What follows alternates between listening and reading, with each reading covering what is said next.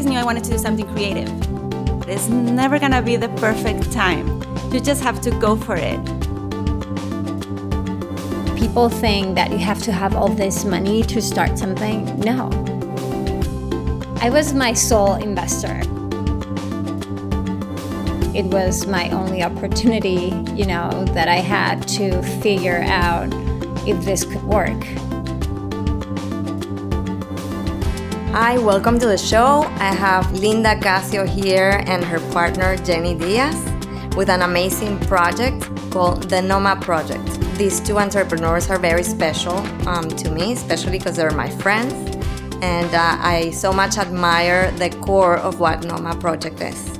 So let's start a little bit talking about your backgrounds. Thank you so much for giving us the honor to speak with you.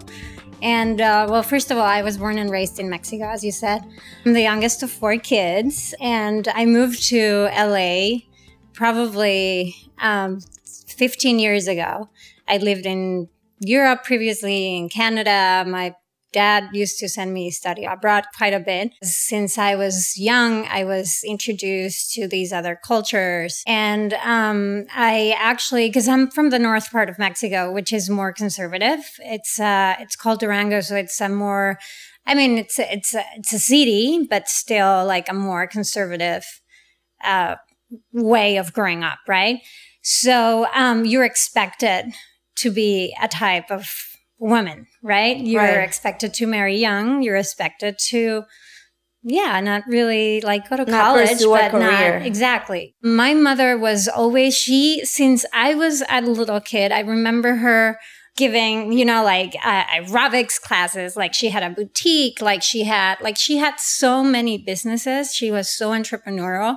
And my father, I don't know. I think he was fascinated by the fact that he married this woman who had all this energy and all these, anxieties of becoming something, in a place that you're not really allowed to be. You saw your mother growing up and you knew that you were gonna be an entrepreneur. Not necessarily, but I knew that I could be whatever I wanted to be. Jenny, I want to hear about you. Like, what was it for you growing up in Mexico? I grew up in Tijuana, Mexico. I grew up mostly as a single kid. I was always doing things, even with Barbies, just like creating scenarios of, stores and doing the whole thing.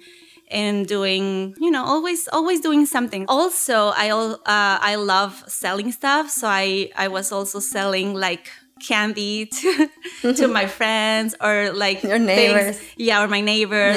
Ice cream. I used to do ice cream and sell it around. Anyways, once I decided I wanted to, study, I always knew I wanted to do something creative. And then I told to my parents, I want to do graphic design. So the first thing that my dad said was like, I think that's not like a career. I feel like you should study maybe more like business administration or something more like that. More practical that you might, have more income. It's pretty much Latin right there. Yes. Our parents, both mother and father, always thought that the creative world was for people that actually had a lot of money and they didn't need to work later on. It's like a philanthropy. So those type of careers that really don't make you any money. Exactly. So that was the thinking. But I always knew I wanted to do something with my creativity. And then, life brings you to where you're supposed to be.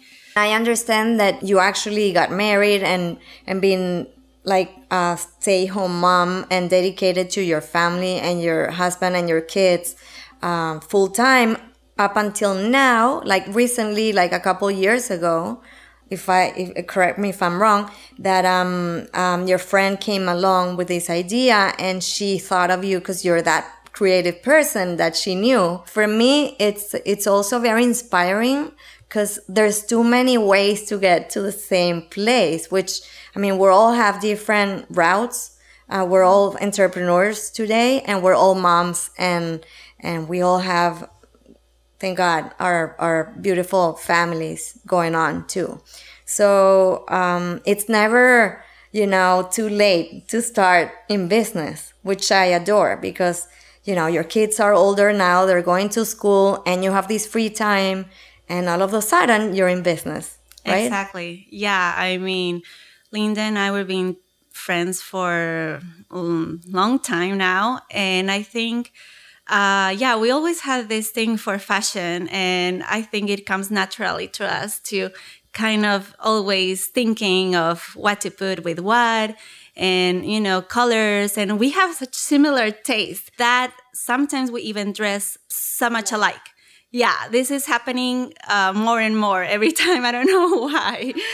But yeah, we have a very good connection with that. And I think we kind of think alike, I think. Now, Linda, I remember when we met one time, you were looking to do something that would give back. So talk to me about your aha moment, basically. Tell me about that. So I think my aha moment was when I was traveling with my family to Mexico. We were in Oaxaca, and it was my first time being there. And I was amazed by the amount of craftsmanship and artisans and the different indigenous communities that represented there, the culture and like the vast of materials that they use. There's a diversity of craftsmanship that they do that it's incredible, and it's all concentrated in just this place. And I told my husband, because we travel to all these little towns, and the way they live, it's very humbling, right? It's very suburban, and it's and you see very poor, and you go to these homes, and it's the grandmother, and the great grandmother, and the children and the grandchildren, and everyone's doing some sort of art. Either if it's a town that is known to do textiles or do, ceramics or whatever. And I thought that was beautiful, to see that, the family getting together, to do something that it's been passed on from generation to generation, and that has so meaning to them because everything has a meaning for them. When you buy things, you're like, oh, they painted a flower. No, it's a symbol, right. There's symbols in what they represent on their textiles. Are handmade products. Yes. So it's not something that's manufactured in a manufacturing facility that has no soul, but these are products that you could see the soul in them. That's true. So I was like, I need to do this. And I know that I can direct them to do a different type of product. And by that, I mean not taking away what it's meaningful for them and their culture. Is just creating it more modern, right? Yeah. More attractive to other places, to other markets. And then, contributing as well for their lives, providing a job so they can, provide to their children. We started working with one of the YU communities, and a friend who's Colombian said to me, you know what? I'm so grateful that you guys are doing this, because for whatever job that you provide to these people, you're helping a child not to starve, and these are things that you do not contemplate. Okay, Linda, I want to know, so you basically had the idea on that trip, and then how do you get from the idea into crystallizing the whole Nomah project? Well, it took me a year. I was like, I'm going to start in Oaxaca, right? I chose a place where I wanted to start and concentrate, and meeting the artisans, and then go through samples and eventually production, right? But the interesting thing is that initially, actually, Nomah was not going to be my product. It was going to be bringing different designers from Latin America. But then after doing that for a very short period of time, I found myself being like, why? I know the artisans, I know how to be creative. Why am I just being the middle person here, kind of, because that's how I felt. But then I started actually going working with the artisans and then me producing those products, which are very different from what the other designers were doing, right? So I mean, it was a process because everything, it's kind of like a learning process too, right? You start with something and then you start like, once you're experiencing everything, you're like, oh, I don't think this is exactly the route that I was expecting or the result that I was expecting. The main goal was to bring handmade, modernized products to the US. I have a funny story about our first bags. Our backpacks. We ordered a couple backpacks at the beginning, and once they arrived, we were like, oh, there's this funny smell, but we're like, okay, that's fine. Later on, we're like, it's getting really, really strong. So I bring a couple of them to my house. My husband was like, what is the smell?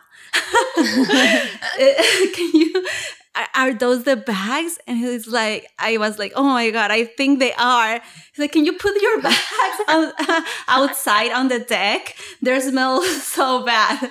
So I think it was the leather. It was, not very well curated. So, wow, it was funny.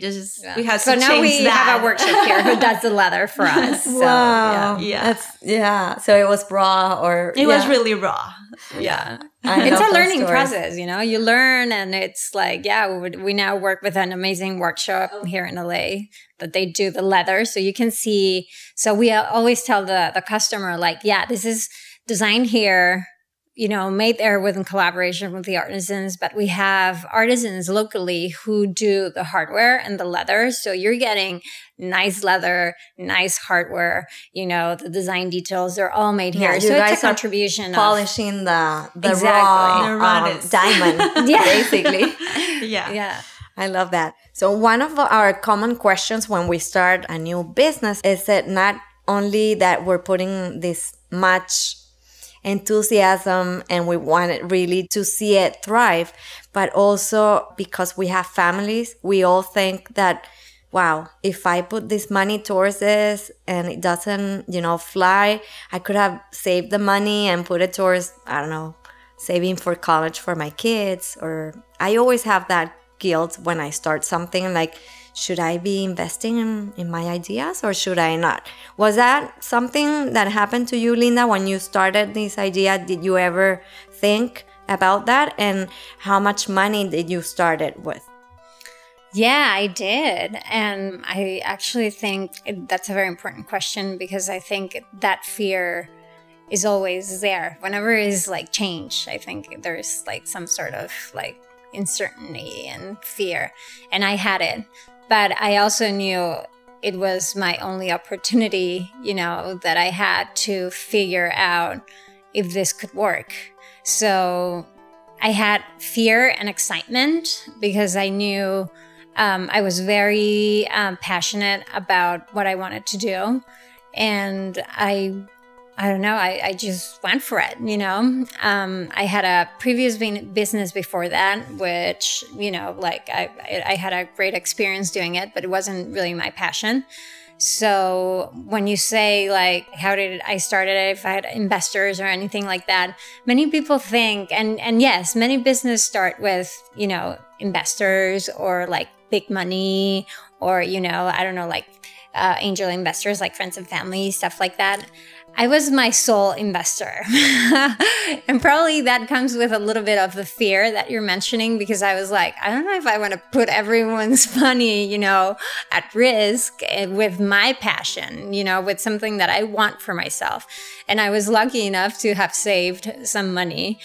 And how much, if I can ask? Yes, of course. I started with about $10,000 and maybe 8 to 10. And I think that's another very important thing, that people think that you have to have all this money to start something. No. So you don't have to start with a lot, and I always have friends that approach me and be like, oh my gosh, like you said, oh, we love your website. And I'm like, you can also learn yourself nowadays how to make a website, and you don't have to make it super fancy. If you have a nice product, you can start little by little and just grow it and invest whatever you're making and make it better. And that's the way As you you do grow. it.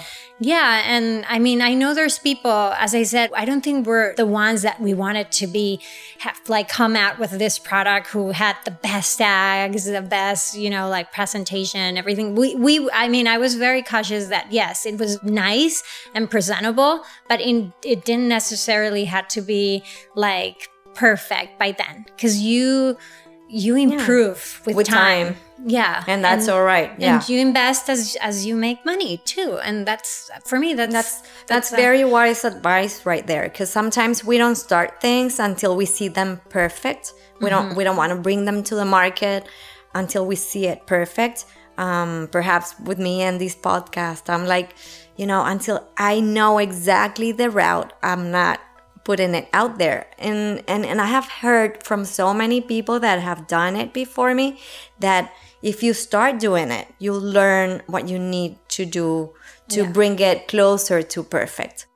I love that you said that this is how you envision it to grow little by little and steady over the years because of the lifestyle you want it to have. And that's a very important thing. Most of us entrepreneurs, we figure out sometimes that, wow, we love to do this thing, but we don't want that to take over in a way that our lives gets out of balance. And I feel, in my part, that's a very important factor in my happiness. Yes, I want to make money, and definitely I want to be reassured with more customers and clients that whatever I'm putting out there has a value. But at the same time, I don't want it to be to the point where I lose balance of the things I adore the most, which is go pick up my kids after school and, do the homework with them, maybe take them to a park, eat ice cream, be present. I like to talk about family and how you guys balance it out. Is it like you have special schedules? Jenny, how do you organize your life around business and family time? Yeah, of course. My family is always my first priority. And I think Linda's too. So we're on the same page and we know that. So basically, we support ourselves a lot.